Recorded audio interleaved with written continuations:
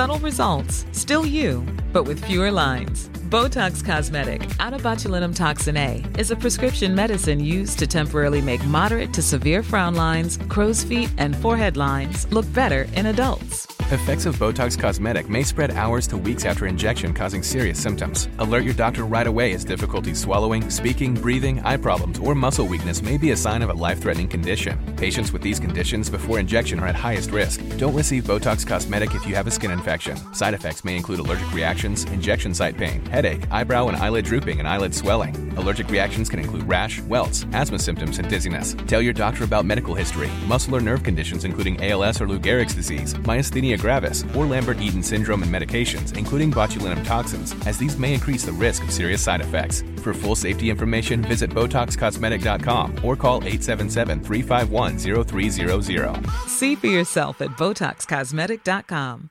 Say hello to a new era of mental health care. Cerebral is here to help you achieve your mental wellness goals with professional therapy and medication management support. 100% online.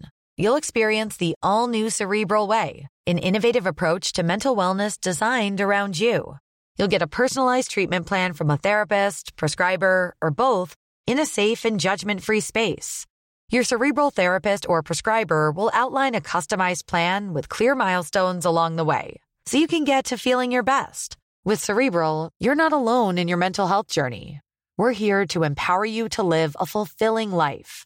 So take that first step towards a brighter future and sign up today at Cerebral.com/podcast and use code ACAST to get 15% off your first month. Offer only valid on monthly plans. Other exclusions may apply. Offer ends July 31st, 2024. See site for details. Bridgerton is currently dominating our TV screens, and while the hit Netflix series might be set in the past, its fashion seems to be very much part of our present. The corset, a garment that is 500 years old, was hailed as one of the most coveted items of autumn-winter 2020, and apparently the corset is the garment that's breaking us out of our loungewear, so go figure. But how do we wear it? Do we want to wear it? Should this trend stay firmly in the past? Maria Macklin, our image consultant from House of Colour, is here to discuss. Maria, great to have you back. Good morning, Sinead. How are you? I am great. Now, listen, we're taking a little bit of a trip down memory lane, just courtesy of Bridgerton going right back, 500 years. Not quite 500 years now on the text, but people are texting me in, trends that would have been around, say, when they were teenagers. I have one here. This is from Bernadette and Cullen.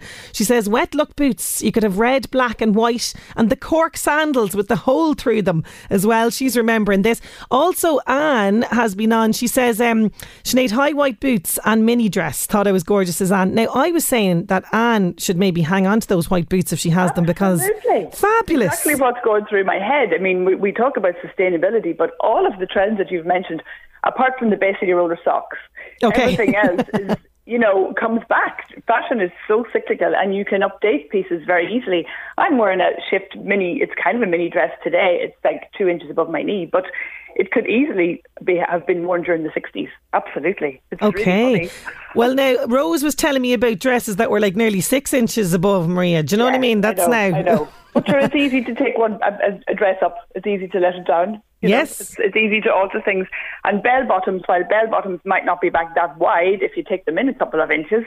I used to take in jeans all the time when I was younger. It's a great way of balancing out a hip, having a bottom, a flare at the bottom of a trouser. Yes, and we were talking about this as well, the fact that the skinny jeans are on the way out, all of that. Somebody else saying the underskirts, the massive underskirts in the 60s, the bigger, the better. You could hardly get out the door. And that brings us nicely to this morning's topic, where underwear becomes outerwear. This is it, yes, because... And outerwear has regularly been made up of underwear with petticoats and corsets and all of that. So yeah, it's interesting. It is very interesting. Now, I can't believe a garment that caused women so much pain is back in style again. Firstly, can you give us a little bit of background on the corset, because this is going right back? Yeah, it does go back, and it was worn in the Western world from the 16th to the early 20th century, but it can be traced right back as far as the Bronze Age. And it was often worn by men as well. Oh. So it helped shape the body, and it wasn't always a waist cinching garment. Some of them were cylindrical, so it helped shape the body into silhouettes. But actually, despite what people say, it wasn't a garment of torture. there is a really interesting fashion lingerie designer called Carolina Lasawaska who says that it really wasn't. It was, she thinks it was, there's a Dr. Warner who decided that corsets were bad for women, but he invented his own health corset to give women the perfect shape, and he made a fortune in it. So go figure there, yeah. Yes, and she says that a well-fitting corset can take the strain off the shoulders and rib cage, and it's almost like having a good hug. And it's true if you think about foundation wear, and the reason it's called foundation wear is that it gives you a really good foundation. It makes you stand taller often, it pulls you in the right places, and it gives you a great foundation for the garment you're wearing over it. Now, the thing about corset is it's become an outerwear. Yes. But it still holds you up. And there's a really interesting, she said that it didn't cause curvature of the spine, and in fact, it might have helped correct it.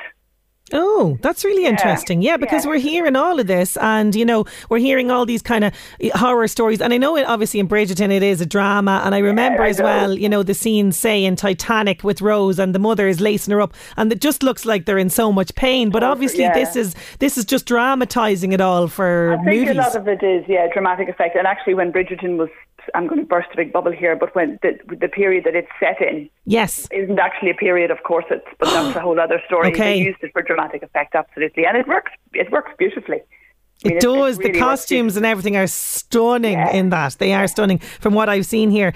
So I suppose it's like everything, we've chatted about this before, the fact that everyone's consuming Bridgerton and it's so popular. It's probably not a surprise then that the corset has come back.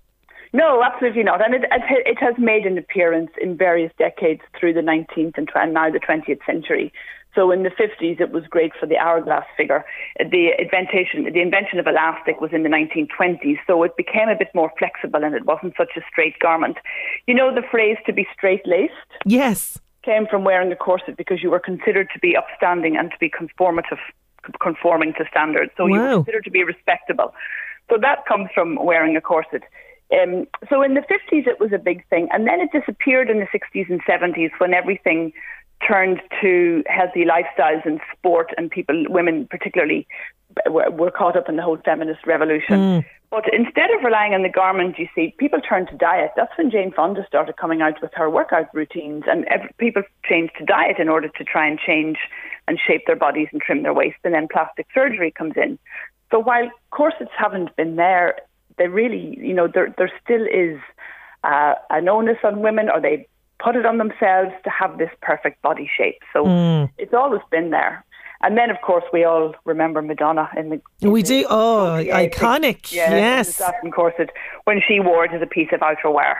So there are lots of images of women from Sophia Loren all the way through to Madonna who have turned it into a piece of outerwear. Outerwear, yeah. And you're seeing this a lot, and I know not so much maybe with corsets, but you definitely were seeing, a lot of women say that were, showing a hint of bra underneath things, particularly celebrities on the red carpet as well. They might be wearing, say, the full kind of, I suppose, tuxedo type thing, the trouser suit, and then just the bra underneath. We saw a lot of that, say, in the 90s and noughties as well. And that's back. I mean, the lingerie is back, and a hint and a glimpse of your underwear is there this season as well. The slip dress is back, which is essentially an undergarment, or it used to be. But it's a big ticket item this season, the slip dress. So all of those things are still there. And there's now a trend to wear your bralette top out over your jacket. Oh, yeah. It's another interesting one. So it's more for the younger people than it is for me. But it's not for me, Maria, let me tell you. It's not for me but either. It's interesting how these things come around and how they're just remodeled and reused and repurposed and used in a different way. I find it fascinating how the same things keep coming back, but done in a different way. Yeah, really and truly, and even say, I know the trend on TikTok at the moment, because of Bridgerton, is to be wearing corsets with jeans, these corset tops with jeans. Now, they are a lot kind of softer, they still kind of have that kind of the point at the bottom, I suppose, and that kind of really nice hugging, as you said, hugging of the shape, that kind of thing with the jeans. And it's kind of this idea of, making something that was very kind of, I suppose, fine and kind of very and then dressing it down with the jeans. This is what people are doing. What do you think of the trend? Do you think it's I love it when people take something and repurpose it and make it interesting.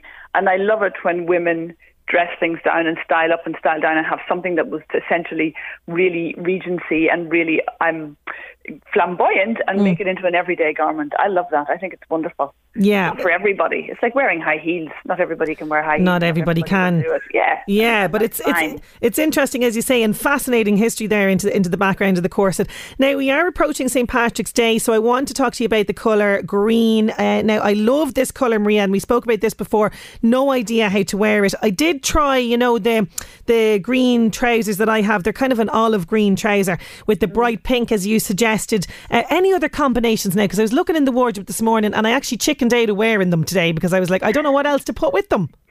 There are lots of greens. I mean, again, we're back to the premise that there are warm greens and there are cool greens. So some greens have more yellow in them, which keeps them warm, and some greens have more blue in them, which keeps them cool. And you need to understand which is right for you. So for me, the warm greens work better for me. So it's olive and it's bright green, some of the bright, vibrant greens. For somebody with cool skin tones, they'll be looking for pine green and emerald, and some of those work.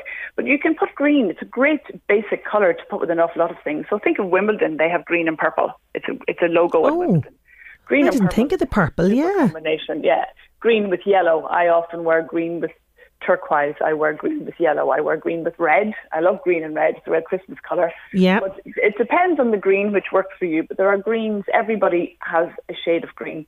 And I don't understand why it's shied away from by a lot of people, but it's one of the colours that tends to remain on the shelves quite often. And I think a lot of it is really based on the shade, because once you get the shade right, it's a great colour.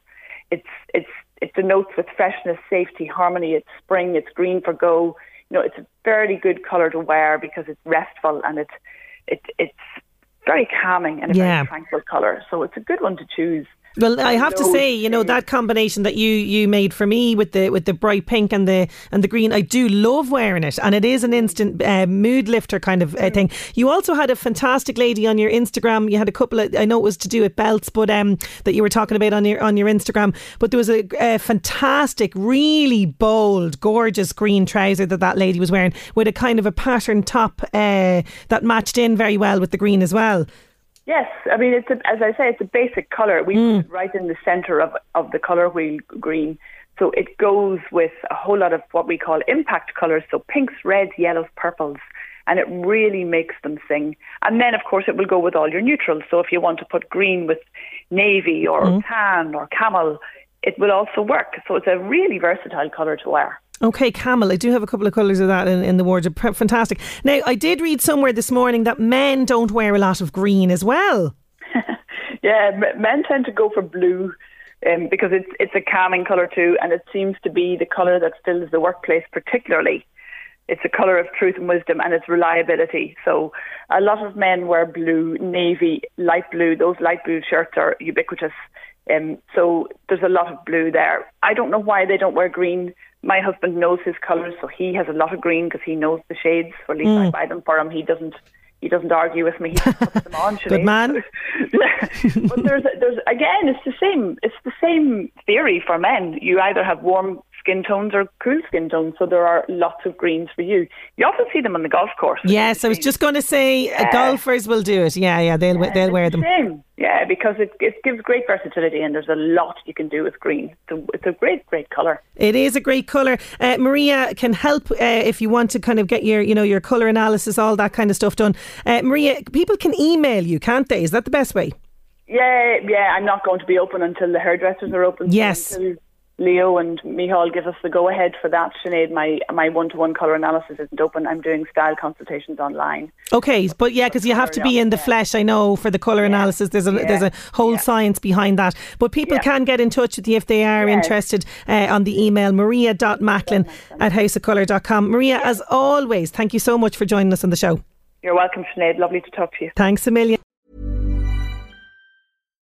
The #1 selling product of its kind with over 20 years of research and innovation. Botox Cosmetic, out of botulinum toxin A, is a prescription medicine used to temporarily make moderate to severe frown lines, crow's feet, and forehead lines look better in adults. Effects of Botox Cosmetic may spread hours to weeks after injection, causing serious symptoms. Alert your doctor right away as difficulty swallowing, speaking, breathing, eye problems, or muscle weakness may be a sign of a life-threatening condition. Patients with these conditions before injection are at highest risk. Don't receive Botox Cosmetic if you have a skin infection. Side effects may include allergic reactions, injection site pain, headache, eyebrow and eyelid drooping, and eyelid swelling. Allergic reactions can include rash, welts, asthma symptoms, and dizziness. Tell your doctor about medical history, muscle or nerve conditions including ALS or Lou Gehrig's disease, myasthenia gravis, or Lambert-Eaton syndrome and medications, including botulinum toxins, as these may increase the risk of serious side effects. For full safety information, visit BotoxCosmetic.com or call 877-351-0300. See for yourself at BotoxCosmetic.com. Everybody in your crew identifies as either Big Mac Burger, McNuggets, or McCrispy Sandwich. But you're the Filet-O-Fish Sandwich all day. That crispy fish, that savory tartar sauce, that melty cheese, that pillowy bun. Yeah, you get it. Every time. And if you love the Filet-O-Fish, right now you can catch two of the classics you love for just $6. Limited time only. Price and participation may vary. Cannot be combined with any other offer. Single item at regular price. Ba-da-ba-ba-ba.